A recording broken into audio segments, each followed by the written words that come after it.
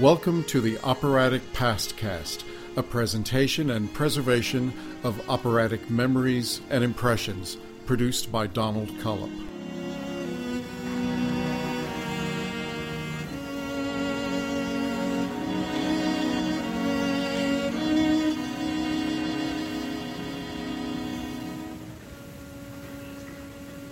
Episode 116. As remembered by Alfred Hubay, there were many memorable moments of the 1958-1959 season of the Metropolitan Opera, including the debuts of 5 tenors: Dimiter Uzunov, Flaviano Labo, Primo Zambruno, Karl Liebl and Barry Morell, Otello with Dimiter Uzunov and Zinka Milanov, the first Met Iago of Tito Gobbi, the debuts of Karl Dönch as Beckmesser and Aäse Nordmo-Llövberg as Sieglinde, the Lohengrin of Brian Sullivan, a classic cancellation replacement story, and a disastrous Verdi Requiem. Part 3 of 3. It's funny, Leone and Nielsen, Bing would always say he'd given to them. They always wanted to, even if they were great in Leone, especially Sieglinde, Center, that repertoire. Deep inside, she wanted to be Amelia and Ballo, Tosca, Aida. So he did give in occasionally. But this first season, she did the Lady Macbeths. There was a debut. And then she did an Aida at the end of February. I remember the last Macbeth was like the middle of February.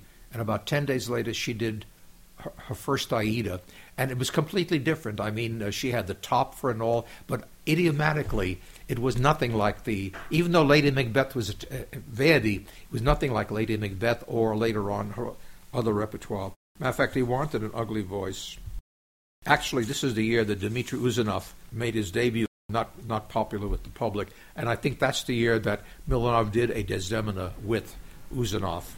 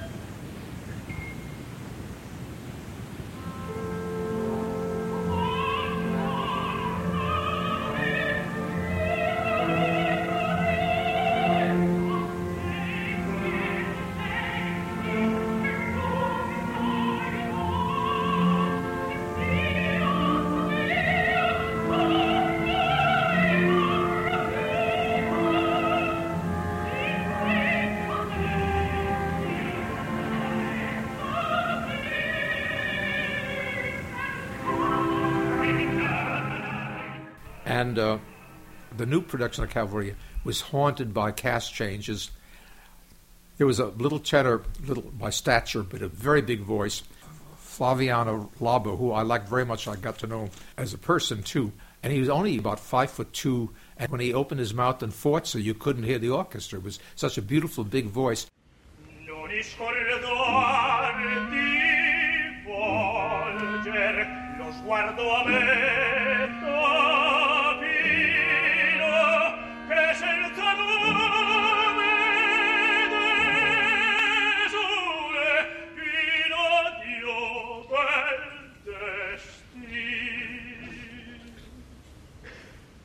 Senza nome esul in odio del destino chiedo all'alto ai misero chiedo all'ando ai misero la morte di incontrare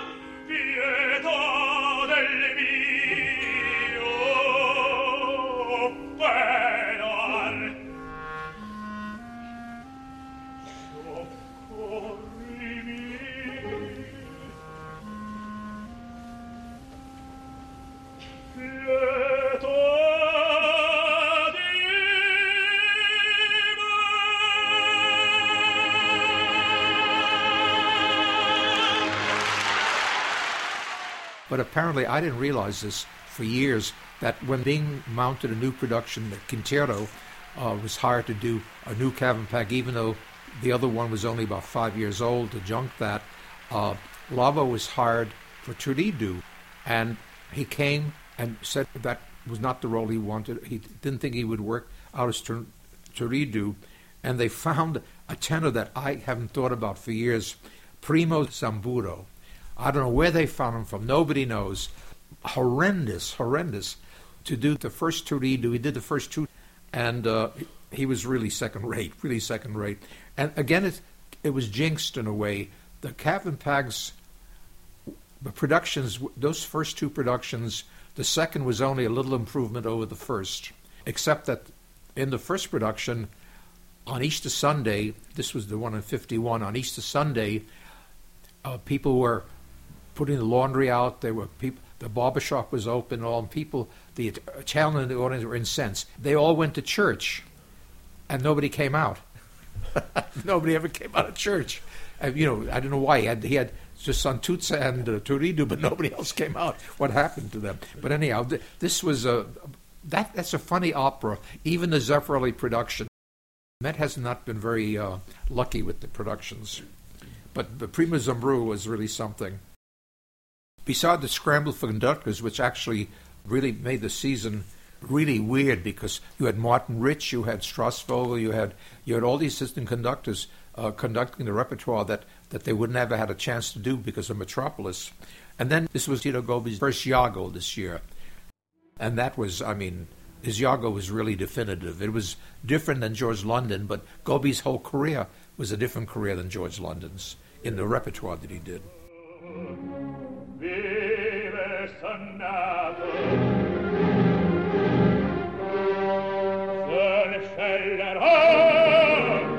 Perché sono uomo e sento il canto originario in me.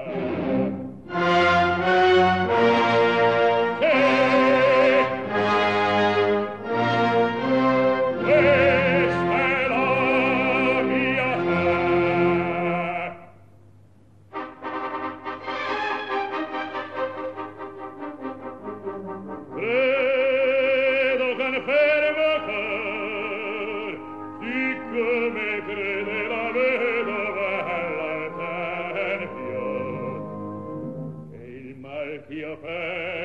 che da me trafede per mio destino avevo.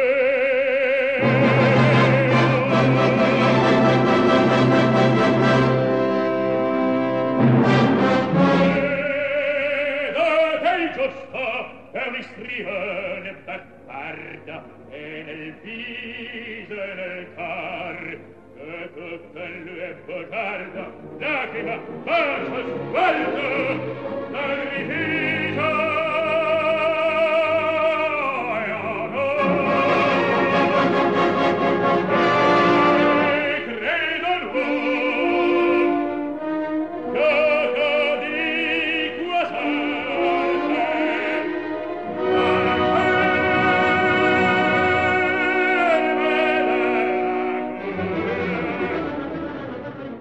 The same thing happened in Hoffmann. Gedda and London were so wonderful in their respective roles, especially London in the four roles. He was sensational. And after about 2 or 3 performances, all of a sudden, London is out of it, and Marshal Sanguer is doing all the roles. And Marshal Sanguer, who was my favorite, I heard his debut in 1943. By that time, the voice was drying out, and he didn't sing much after that. So Bing didn't keep the cast together. One advantage, whatever it is today in the last 10 years or so, is they have ensemble casting. Once the cast is together, they pretty much stay together at the Met. And then there was a wonderful Norwegian soprano that came with great promise, Aäse Nordmo-Llövberg. She did a wonderful Sieglinde. Der Männer alles so kühlt sich mühten, die Welt sich keiner gewann. Gäste kamen, Gäste gingen, die schnellsten Zeit stund. Keinen Zoll entwich dem Stand.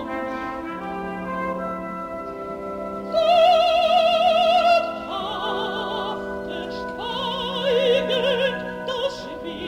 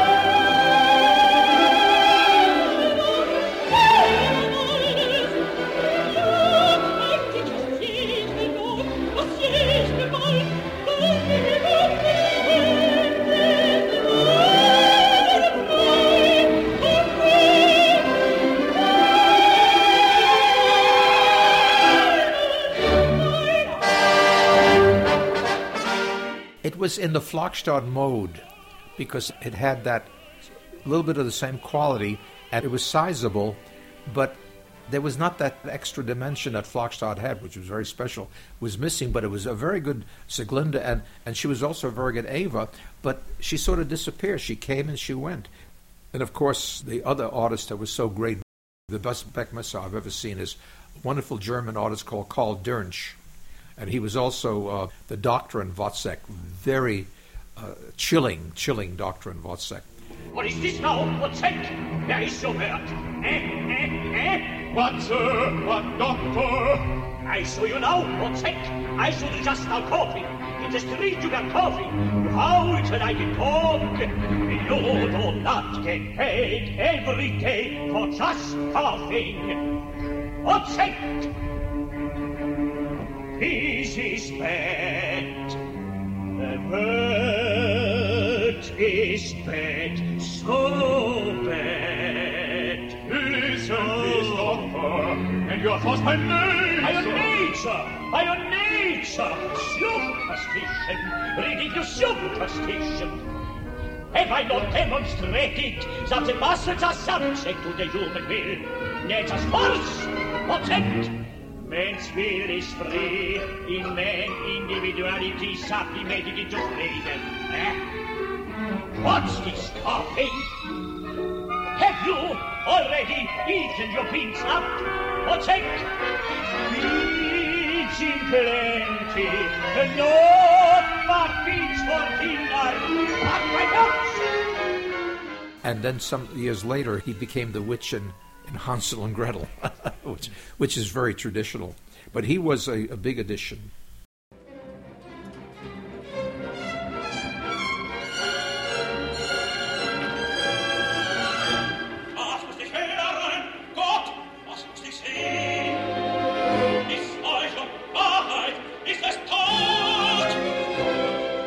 And then another German tenor that I got to know pretty well that actually sang a lot in Europe and in Bayreuth, Karl Liebl.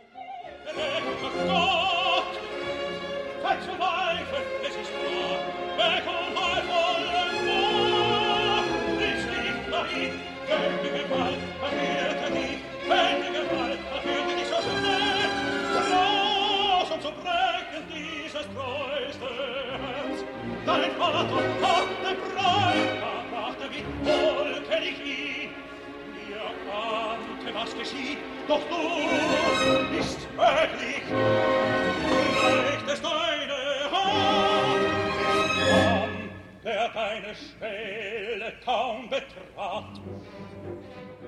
I had only heard him in a broadcast in those days. Somebody would tape him and we'd pirate real tape. And he had sung Parsifal from Covent Garden, and Bing hired him, and I got to know him. Karl Liebl was a very good artist with a nice range, a lyric Wagnerian, a real lyric Wagnerian.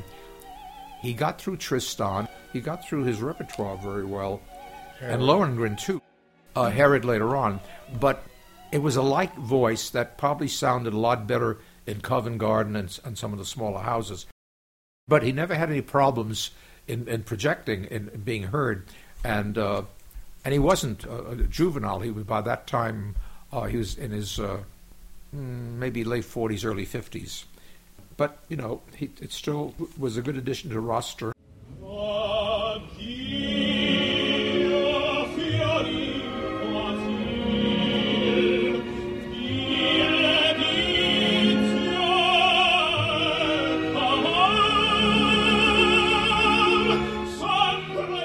Barry Morell, real old-fashioned American tenor. He was a pupil of a wonderful baritone who had a studio at the Met Studios, and his name is Giuseppe Danisa. And Giuseppe Danisa was a great baritone of the 20s, and he eventually married Bidu Sayal.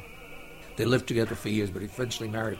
But he was a great teacher. Barry was the son of a garment manufacturer who had a big company right a block away from the old Met. But Barry wanted to be a singer. He didn't want to go in the business. And he didn't have a big voice, but he worked so hard with Denisa, who gave him enough of the voice to sing so much repertoire. He made his debut in Butterfly. He was the kind of artist, singer, tenor you want to have at the Met, because he could step in for Corelli, he could step in for Bugonzi.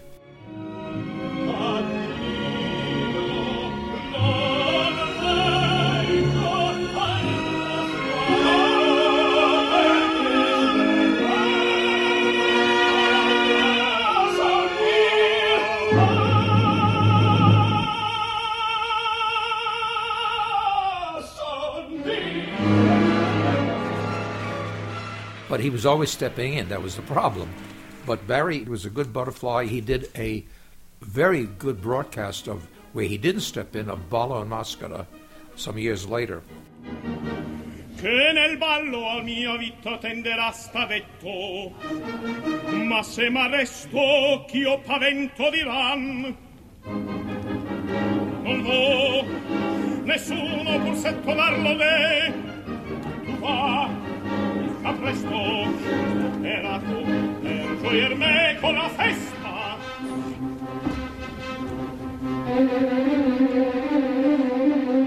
Si rivederti a media, e nella tua beltà, quanto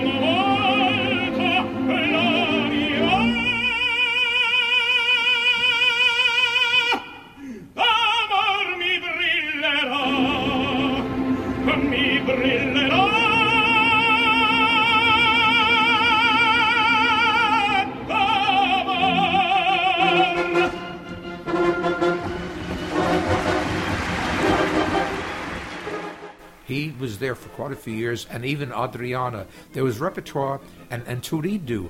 He sang everything the same way, but he had, in Tosca, it was a little bit like another American tenor, John Alexander, where they had the range of voice. It was so well placed that they could actually sing heavier roles than they should be singing and not injure their voice. No, Barry Morell, he again got like the same with John Alexander. They accept covers where they come in and replace an artist that's scheduled, and the audience thinks of them as covers. But I remember it was on a Sunday night. It was a year or two later in the old house. There was a special performance of Tosca, non-subscription, which meant all seats were available to the public. And those days, you couldn't get tickets for much because the Met was running 97, 98%. And the cast was Gobbi, Scarpia, Tebaldi, Tosca, and Barry Morell, Cavaradossi. And I invited some friends to sit in the box, and Bing called me in the late afternoon, because standing room went on sale about that time, and he said very dismally, he sounded very somber, and he said, "Hubay, we have a problem tonight. We have a change of cast." Well, everybody was, looking for, forgetting about Barry Morell, Tebaldi, and Gobbi. And he said, Barry Morell is indisposed. And I said, "Well, who's going to sing?" He said, "Well, I've just called him and he agreed to do it. It's Corelli." So, of course, to myself, I said, "What a big change." And he said, "This is a special performance. Everybody bought tickets for the cast." And I said, "Mr. Bing, maybe you should do it yourself to go out there." And everybody expected, when he came out in front of the curtain, everybody expected either Gobbi or Tebaldi. And he announced very as though Barry Morell were a star, which is very good. However, I regret to say that Mr. Barry Morell suffered a severe cold and was forced to dance. The part of Cavaradossi in his place will be done by Franco Corelli.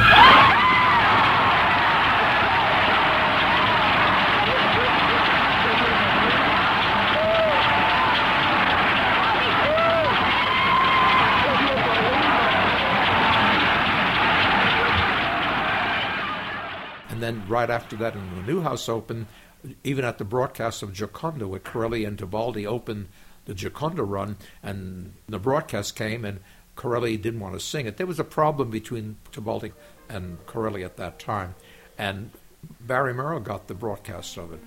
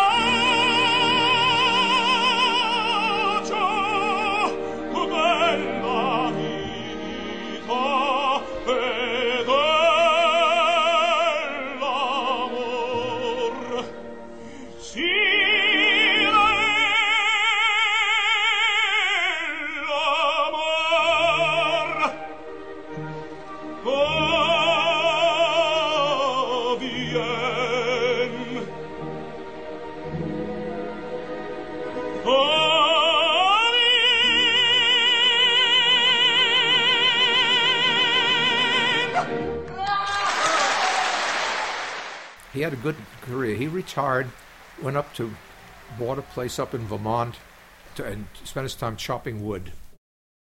And this year also, there was a very good Lohengrin. Bing kept on giving shippers more repertoire.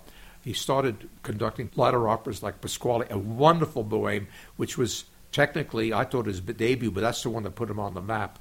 But then, all of a sudden, this year, he ends up conducting, well, Vanessa was perfect for him, but this year ends up conducting Lohengrin, which could have been a stretch because his background didn't include any of this repertoire. But he ended up with a very good cast. He had Della Casa, who's the Elsa, and Sullivan, a young tenor that I have always thought had great, great potential, and the Met treated him with that potential because they gave him the repertoire as he developed. And something happened where he never really developed the right way, but his Lohengrin was wonderful.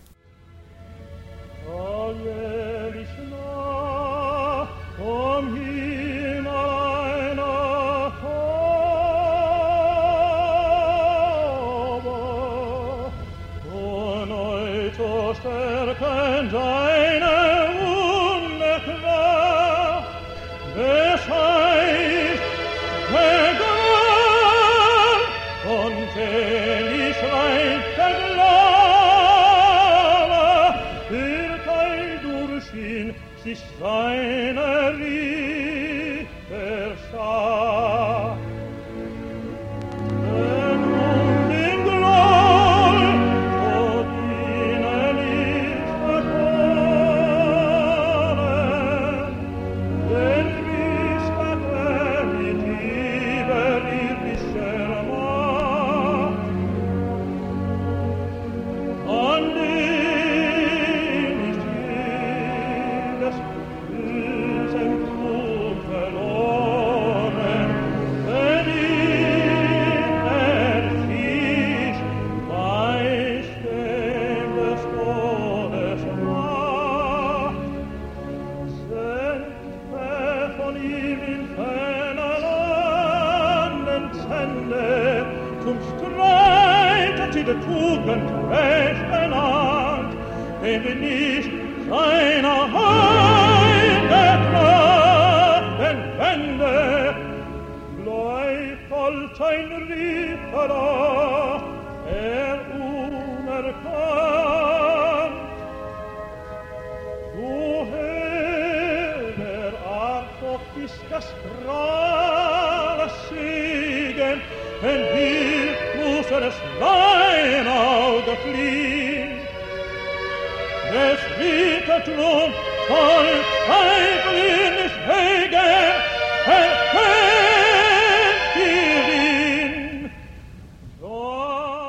And then he did Dimitri before that in the English chorus with George London. He even sang when the year that they did the Bohème in English and Italian, he and Nadine Connor. He had a wonderful voice. He always had some problem in placing the top right, but it didn't bother you because the rest of the voice was really glorious. And then there was a famous Verdi Requiem fiasco. Bruno Volta, and I remember this, I'll tell you the whole story actually, very short. There were two Verdi Requiems around Easter that year. This was Bruno Volta's farewell.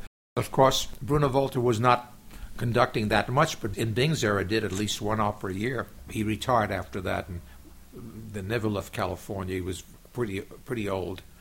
And they decided to do two performances, the second one being a special one on a Sunday night. The first one, I'm not sure if it was subscription or not, was supposed to be Milanov, doing the convent scene from Forza, and then the Verdi Requiem, Milanov, and Elias, and Bergonzi, and Tozzi.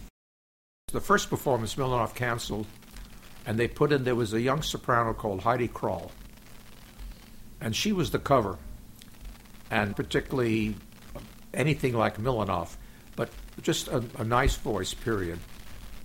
And she did that first performance.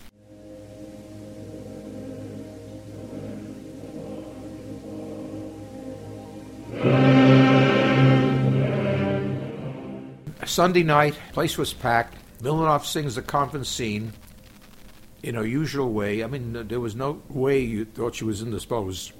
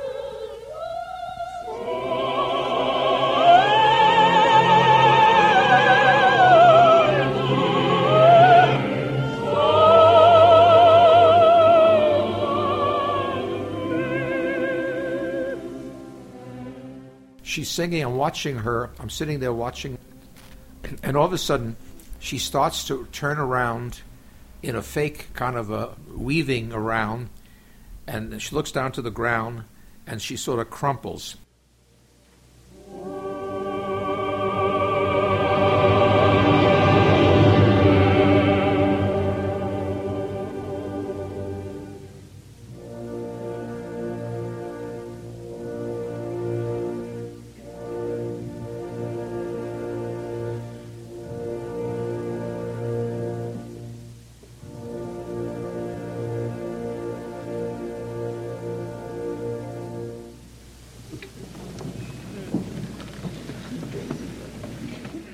She was fainting because she was coming into a part that she couldn't sing. It was after Dies Irae, the next part, the Libre, it's her big scene. They pulled the curtain down, so I rushed back with Francis Robinson, a wonderful man, assistant general manager, rushed back to the stage, and she's on the ground, and I said in a loud voice, are there a couple of hefty stagehands that could help her to dressing room? She heard that, and she started to kind of show sign of life, so I had them pick her up and take her to her dressing room. She lie on this little chaise lounge, and Francis and I were with her alone, and the house doctor was going to come, and Francis said, I wonder what we could get for her, and we heard her in this sort of guttural voice say, brandy. So it was a Sunday, mind you. We're both in black tie. We ran across the stage door where the dressing room was to Bill's bar, which was open, and Francis ran, and of course they knew him right away. They knew me too. I was not as much as Francis, and he asked for a triple brandy, and the bartender poured the triple brandy. And then he and I both run out, and of course it's against the law to leave a bar with an open drink like that, especially in those days. So the bartender jumps over the bar and knows Francis, and as we are running across the street with a triple brandy into the stage door, it's Francis and I and the bartender behind us. So we got to Milan's dressing room, and the bartender was upset because the law was broken or something. But it was a fiasco. Then she had her eyes pretty much wide open, and Heidi Kroll actually, was she backstage? Because Milanov had alerted that she had canceled the first performance, but she was near enough so that she could step in. She finished the performance. But it was a fiasco. And to this day, I think that Milanov didn't know what to do. She was there, wide open, just saying to herself, I don't know how I'm going to get through this. So she had a purse. Yeah, she was holding a purse, yeah. It was the fakest faint I ever saw in my life. That season, on April 2nd, there was a kind of a mixed bag gala. It opened with the third act of Bohème with Lucina Mara, Richard Tucker, with Strasvogel conducting. They had the second act of Tosca with Licia Albanese, Fernandi in London, with Kurt Herbert Adler conducting. It was sort of, that is not a gala. And they had the ballet program, ballet gala, and they called it Hail and Farewell. Why Hail and Farewell? I have no idea. And they did it one night as a benefit, and they repeated it for that gala. And they had the third act of Aida with Rieseneck, Bergonzi, and Morell, and that was Claver conducting. Also, his illness started.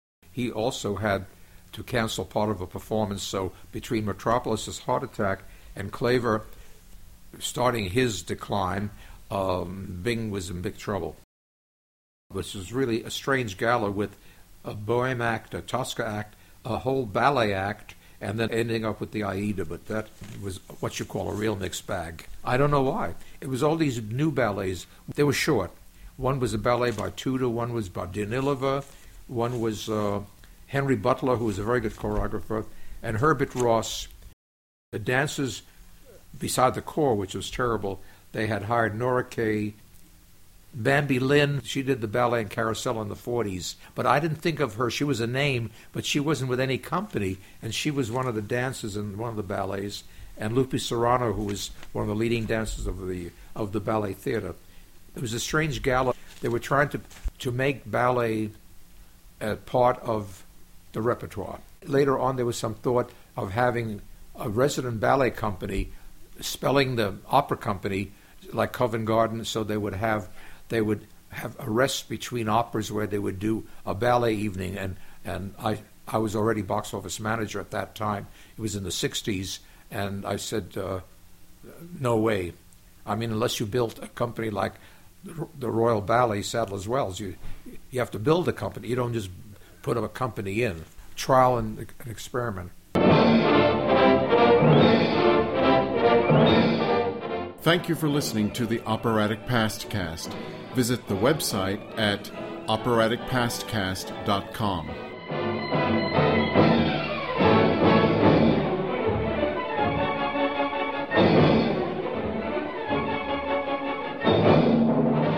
This is your producer, Donald Cullop.